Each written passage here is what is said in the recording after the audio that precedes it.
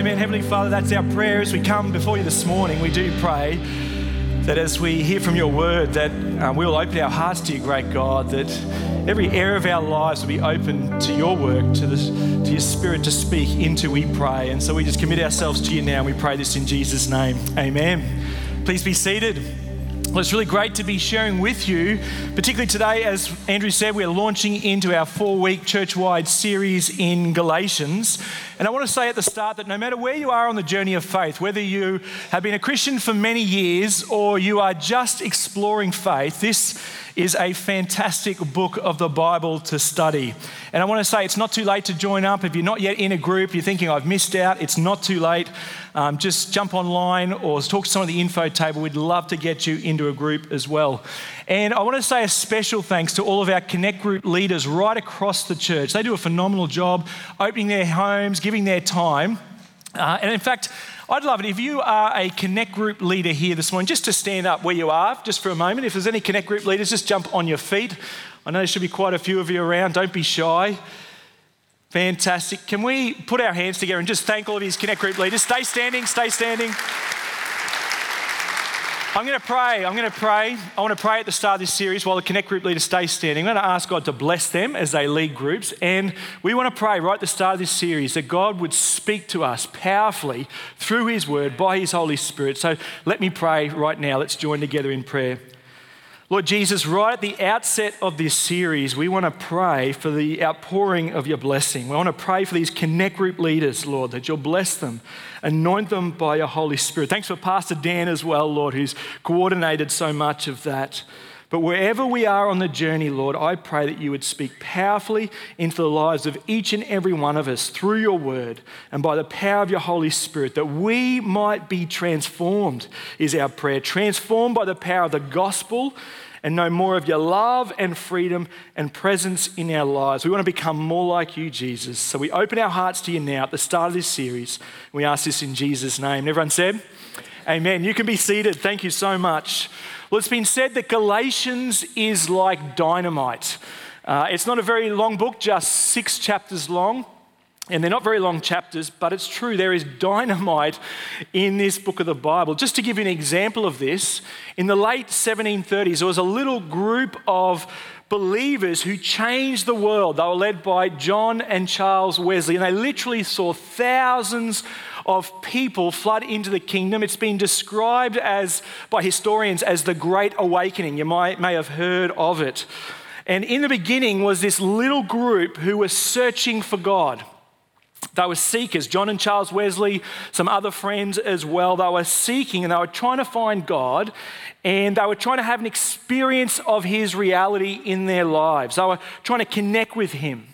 And what happened in the midst of this is that one night it began to break through, and one of the number of people who were gathered there, a man by the name of William Holland, got hold of Martin Luther's commentary on Galatians.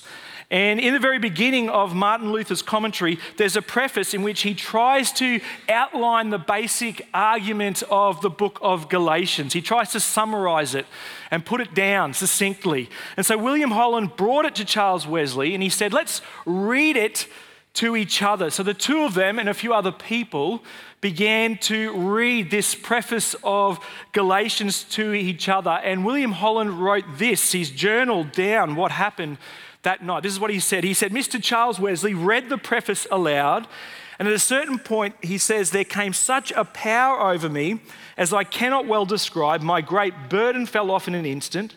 My heart was so filled with peace and love that I burst into tears. I almost thought I saw our Saviour. My companions, perceiving me so affected, fell on their knees and prayed. When I afterwards went into the street, I could scarcely feel the ground I trod on. Huge moment that just is taking place here. This is the turning point of his life as he was listening to Paul's message, this summary of Paul's message, this basic theme in Galatians. And what William Holland did after this experience, he did what any rational person would do. He took this preface of Martin Luther's Galatians and he started to go around everyone he knew and he began to read it to them. He just kept reading it to others. night after night, and he went to men and women and people he knew. And according to the story and historians, William Holland also took this to John Wesley, read it to him as well. And John Wesley said, my heart was strangely warmed as he heard this truth. And he felt I did trust Christ in this particular moment. And this would lead to revival, to the great awakening through the truth held in the book of Galatians. Lord, do it again. Who knows what might happen at the end of this 4 weeks? Wouldn't that be fantastic? But I want you to see that Galatians is dynamite. Like, there is incredible life-transforming truth in this book. So with this in mind, let me jump in. I want to read to you. We're going to read together Galatians chapter 1. You can follow in your Bibles. It'll be on the screen as well. But let me read God's word to us this morning. This is what it says. It says, Paul, an apostle, sent not from men nor by a man, but by Jesus Christ and God the Father, who raised him from the dead, and all the brothers and sisters with me, to the churches in Galatia. Grace and peace to you from God our Father and the Lord Jesus Christ, who gave himself for our sins, to rescue us from the present evil age, according to the will of God and our God and Father, to whom be glory forever and ever. Amen. I am astonished that you are so quickly deserting the one who called you to live in the grace of Christ and are turning to a different gospel, which is really no gospel at all. Evidently, some people are throwing you into confusion and are trying to pervert the gospel of Christ. But even if we or an angel from heaven should preach a gospel other than the one we preach to you, let them be under God's curse. As we have already said now, so now, and I say again, if anybody is preaching to you a gospel other than what you accepted, let them be under God's curse. Am I now trying to win the approval of human beings or of God? Or am I trying to please people? If I was still trying to please people, I could not be a servant of Christ. I want you to know, brothers and sisters, that the gospel I preach is not of human origin. I did not receive it from any man, nor was I taught it. Rather, I received it by revelation from Jesus Christ. For you have heard my previous way of life in Judaism, how intensely I persecuted the church of God and tried to destroy it. I was advancing in Judaism beyond many of my own age among my people and was extremely zealous for the traditions of my fathers. But when God, who set me apart from my mother's womb and called me by his grace, was pleased to reveal his Son in me so that I might preach him among the Gentiles, my immediate response was not to consult any human being.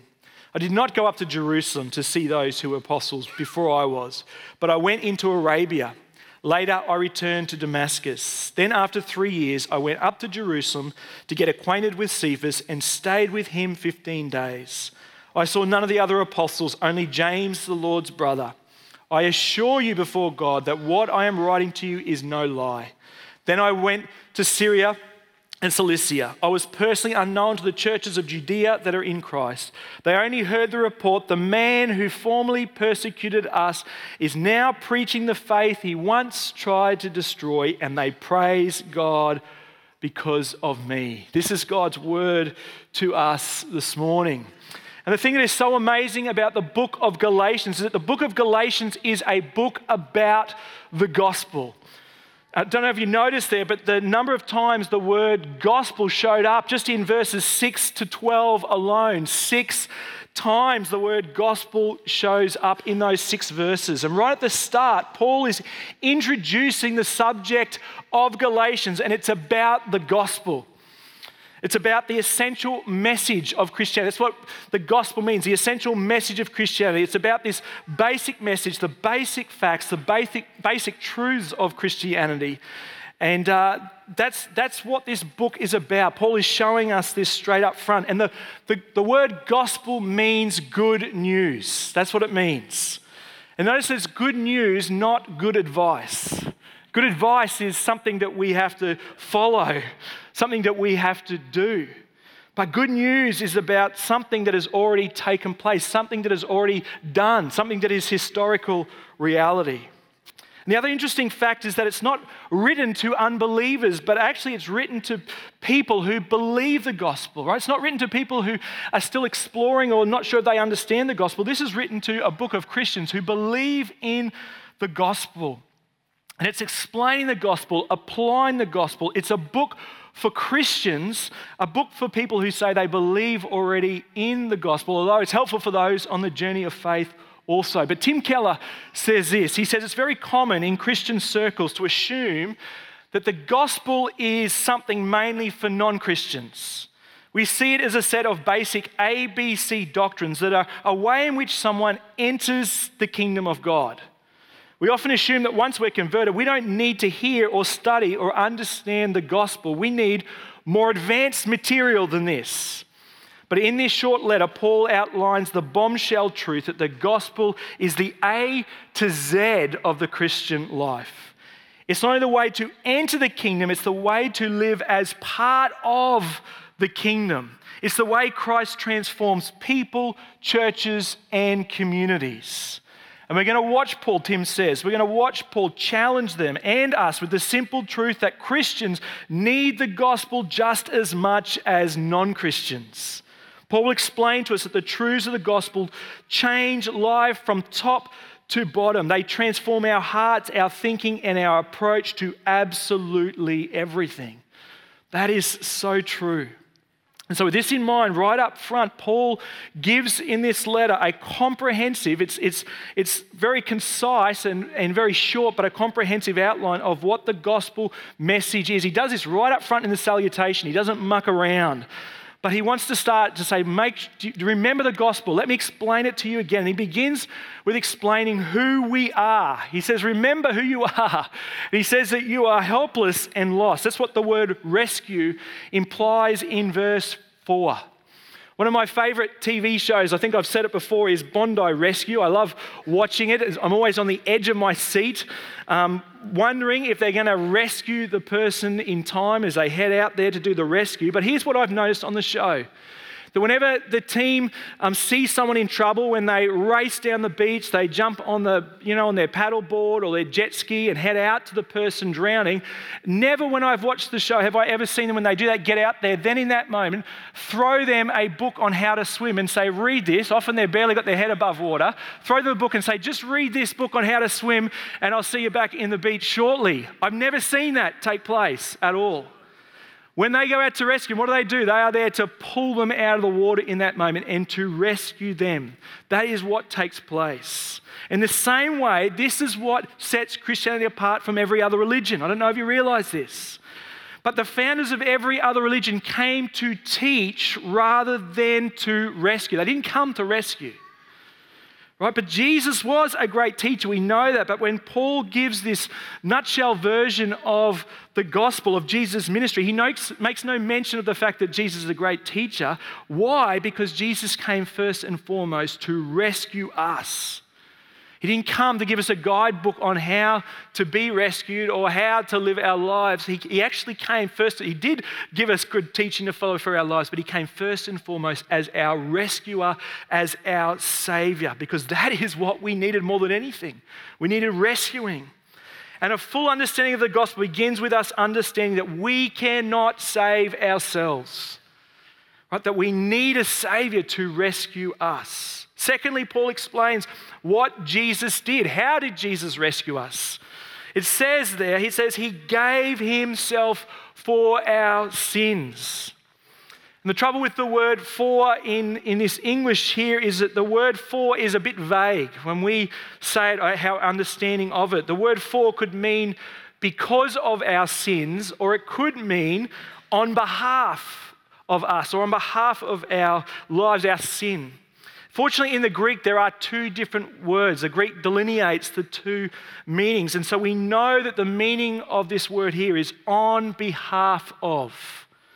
This is saying right up front that Jesus didn't just die in some general way because we were sinners, but he actually died in our place on behalf of us because we were sinners.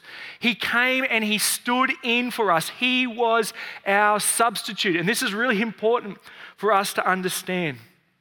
I read a news story recently about a mum by the name of Josephine Williamson who actually died saving her two young children who were drowning. In the news article, Sydney Morning Herald, it said that when she saw her children struggle in the water, Josephine didn't consider her own safety, but jumped into the lake to save them. Miss Williamson drowned, not being a strong swimmer herself, but because of her actions, her 2 young children survived and were helped to shore by a family friend's son. The article said her impulse to save and ignore the risk to her own life is called rescue altruism by water safety experts. And that's where the rescuer sacrifices their life so that the other might live. She died to save them. In Ernest Gordon's memoir of being a prisoner in a Japanese World War II prisoner of war camp, he recounts how at the end of each day of forced labour, the guards would count the shovels. And on this particular day, one was apparently missing. And the furious guards threatened the prisoners of war that unless the guilty person came forward and confessed, that he would kill them all. And he cocked his gun ready to start shooting in this moment. And when this took place, at that moment, one prisoner stepped forward and said, "I did it." And he stood quietly at attention. He didn't open his mouth as he was beaten to death in front of all the other prisoners. And when they all got back to camp, they counted the shovels again and they realized that they were all there. They'd actually just miscounted the shovels. But that man had sacrificed himself to save them all. Why do these stories move us? It's because we know from the mundane corners of life to the most dramatic that all life-changing love is actually substitutionary sacrifice, isn't it? Life-transforming love is a love that substitutes and sacrifices itself for us. We know that anyone who has ever done anything that really made a difference in our lives, made a sacrifice, stepped in, gave something or paid something or bore something so that we would not have to. We know this deep within our hearts. And what happened on the cross was that God came and he substituted himself for us. We deserved to die on the cross, but Jesus came and died for us. The righteous, loving Father humbled himself to become in and through his only Son, flesh, sin, and curse for us in order to redeem us without compromising his own character. The famous theologian C.H. Spurgeon said, "My entire theology can be tied up in 4 words. Jesus died for me," is what he said. Jesus died for me.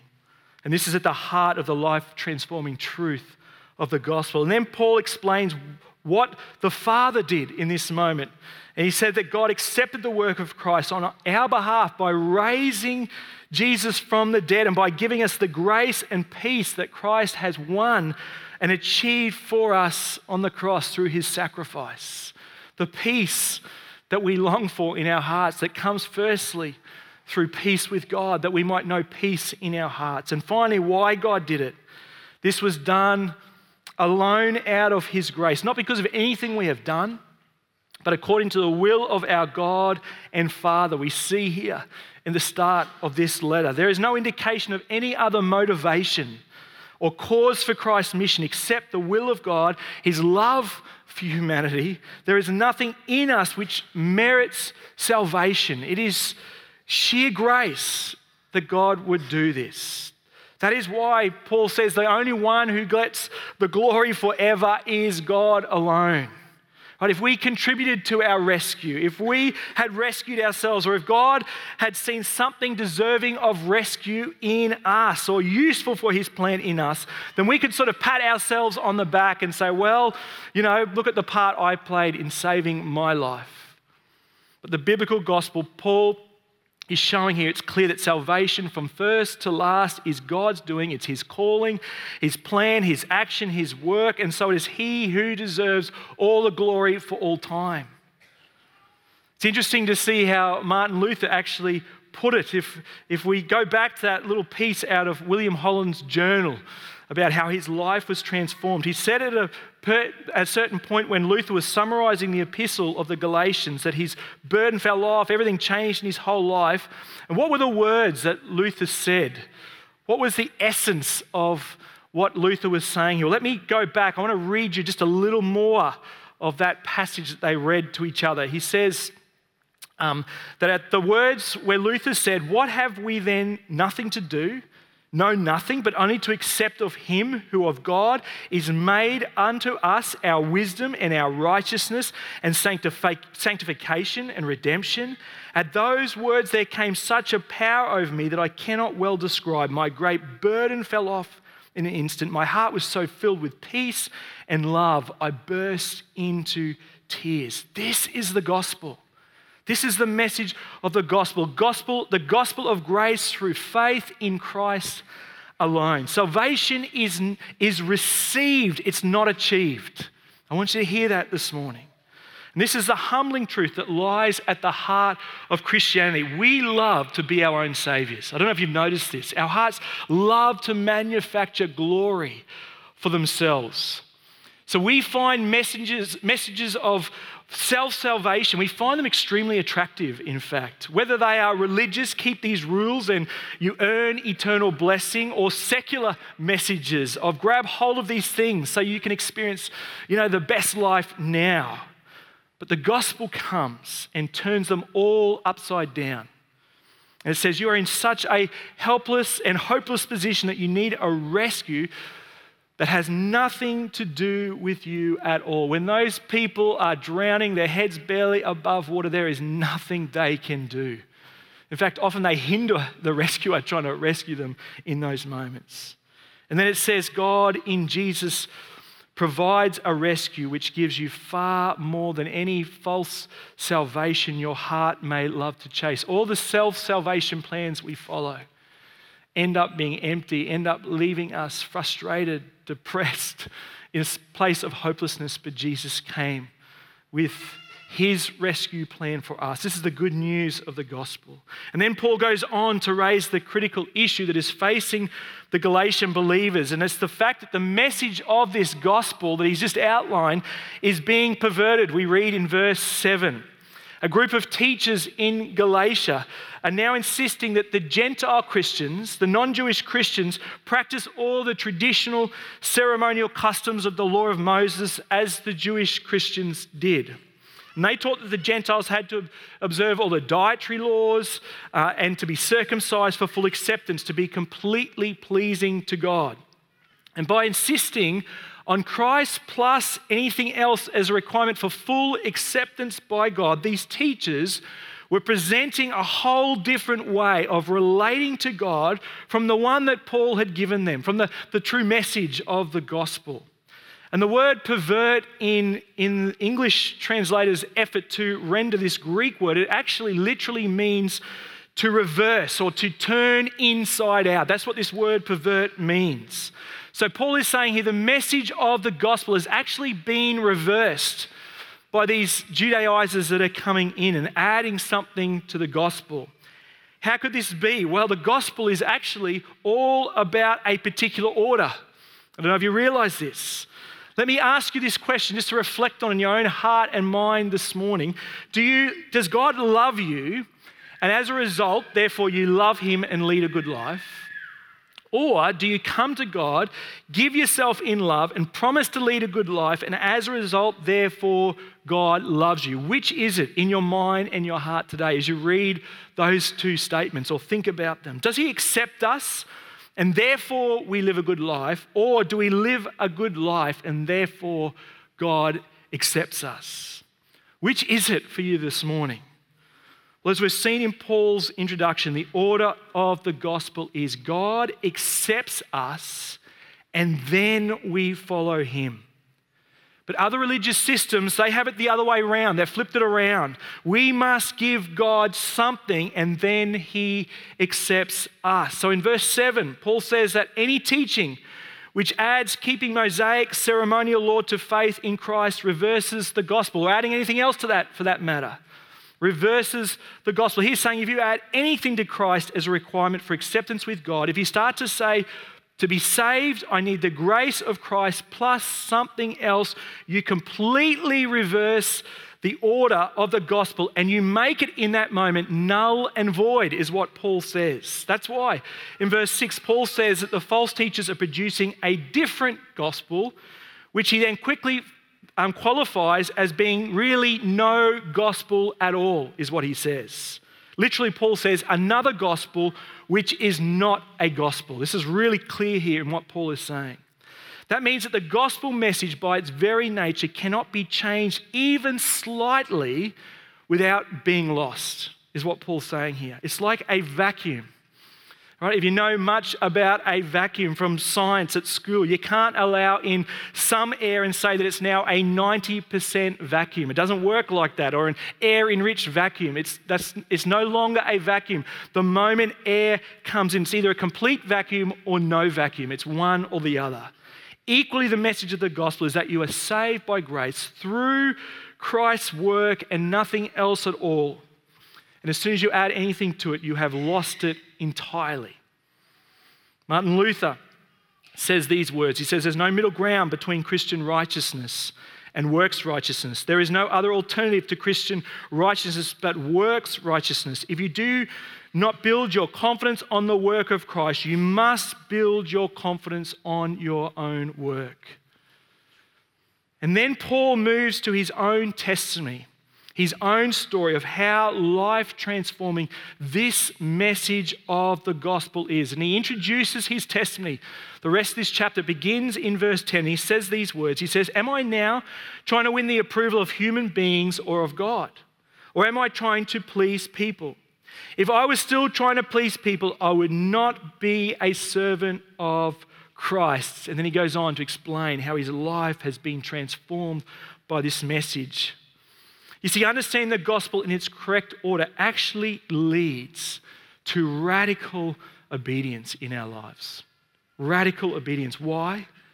Because it removes from within us this man-pleasing spirit, this drive, this desire to win the approval of other people, the approval of men. The Bible talks about the sin of man-pleasing under a number of different headings and phrases. When you put them all together, there is a surprising amount of material on it. Proverbs 29:25 says, fear of man will prove to be a snare. Right? The fear of what other people think, the fear of others is actually the opposite of fear of God. In the Old Testament, the fear of God does not simply mean to be frightened by him, but to be filled with awe and wonder at who God is. There's like an attraction. His greatness just compels us, and we are in awe of that. And therefore, the fear of man must refer to a view of people or a particular person maybe in your life or a group of people that causes you to elevate their importance, to hold them in awe, to crave their approval and to fear their disapproval. I don't know if you've got some situations or people like that in your life. It's a situation in which you desire for their blessing. The desire that you have for their blessing amounts to adoration and worship, and in which you give some form of human approval. The rights and power over your heart then go to someone who only God should have.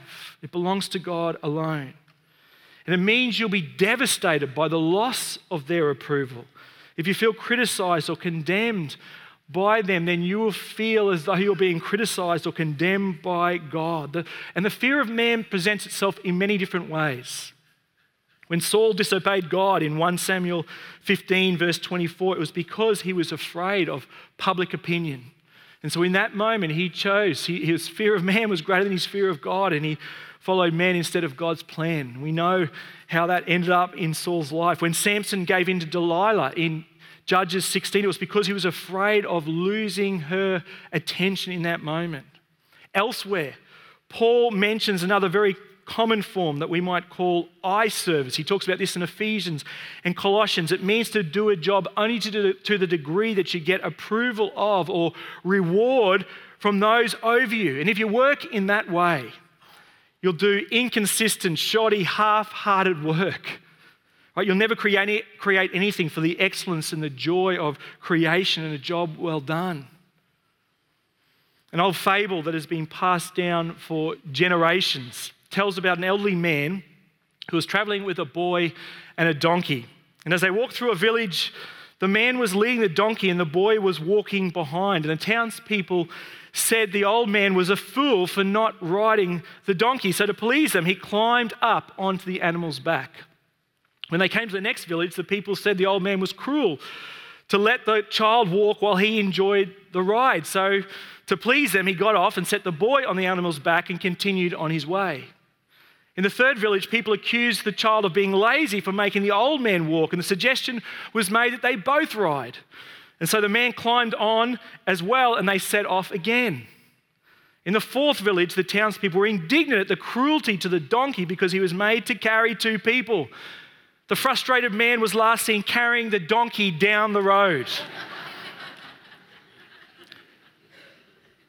We smile at this story, but it makes a good point, doesn't it? It makes a good point. We can't please everybody. We can't please everybody. And if we try, we end up carrying a heavy burden, frustrated, confused, worn out. That's what it leads to in our lives. But the gospel sets us free from the need for man's approval because we know that our Heavenly Father loves us and accepts us. And nothing that we could do could make him love us more. Nothing we could do could make him love us less. The gospel produces confident and fearless followers of Jesus, doing what is right without concern for the approval and good opinion of others, but rather instead for an audience of one. It leads, do you see how this leads to radical obedience in our life? One, if we have the order out, is we're obeying to try and get God to accept us. The other, when we understand we're accepted in love, it leads to radical obedience. Imagine a father watching his much-loved son play cricket for the team his father coaches. As he sits in the stand, he loves his son fully and completely. If his son forgets his father's instruction and gets out, it won't change his love for him or his approval of him one bit. The son is assured of his father's love regardless of his performance. But the son will long to score a half century or to hit a six, not for himself though. Not to gain his father's love, but for his father because he is already loved. If he doesn't know his father loves him, his efforts will be for himself to win that love. But because he knows his father already loves him, his efforts are for his father to please him. Do you see the difference? It's massive, the difference. And when the Christian is assured of God's love and approval, that God is pleased with us in Christ because of what Christ has done, then it makes this transformation in our lives to be able to live free from the fear of man and to live fully for God. And the Christian longs to obey God not for himself, so that God will save him, but out of gratitude to God. And he knows he is already saved because he knows that God has already saved him. And the gospel brings us a new, profound experience of God's love. This lessens the sting and the fear of others' disapproval. And we know what greater value could you possibly have than to be delighted in and sacrificed for by the maker of the universe? What greater value could we know than this? And the gospel is both this powerful assurance and a powerful motivation for us. When we grab hold of it and we understand the truth of it, it's this powerful motivation to live in radical obedience. And I want to tell you this morning that the most important thing about you is not what other people think about you or have said about you. The most important thing about you and the most important thing about me is what God says, who he says we are, who he says I am. And when we let this truth, the truth of the gospel, take root deep in our hearts, it enables us to live freely and fully for him in a radical obedience like we could never, ever do before. Maybe you're here this morning and you're hearing this word and you realize that you have been living to please others than living to please God. Maybe you've been allowing others to define your value and your worth. As you hear God's word this morning, the Spirit of God revealing this to you. Maybe you worry too much about what others think, striving to win the approval of others. Maybe you realize it's the things that this world say give you value and worth that you are allowing to define you and to direct your life. Things like success and popularity and money and power. These things that the world says define our value and worth, you're letting these things direct your life. Instead, God wants you to know this morning that if you have come to faith and trust in him through Jesus, that you are already accepted in Christ, that he loves you, and that we are free to live because of this in radical obedience to him. And it's only in him, only in understanding who he says we are, that we will be able to live and experience the peace and the joy that only he can bring to our lives. Or maybe you're here this morning and you realize you've had the order of the gospel wrong. Or maybe you knew what it was, but you flipped it back the other way. You realize that you've been trying to live a good life in order to get God to love you and accept you. That's what you've been doing. That's what you thought the order of salvation was. But instead today you realize that first we need to come to this understanding that Jesus has come to rescue us, to save us. And when we understand that we are accepted by God because of Jesus and his death on the cross, then from that place we're able to live to follow Jesus, live in the freedom and the love and acceptance that he has brought to our lives. And he wants you to live for him today in a radical new life of obedience, in the understanding this truth.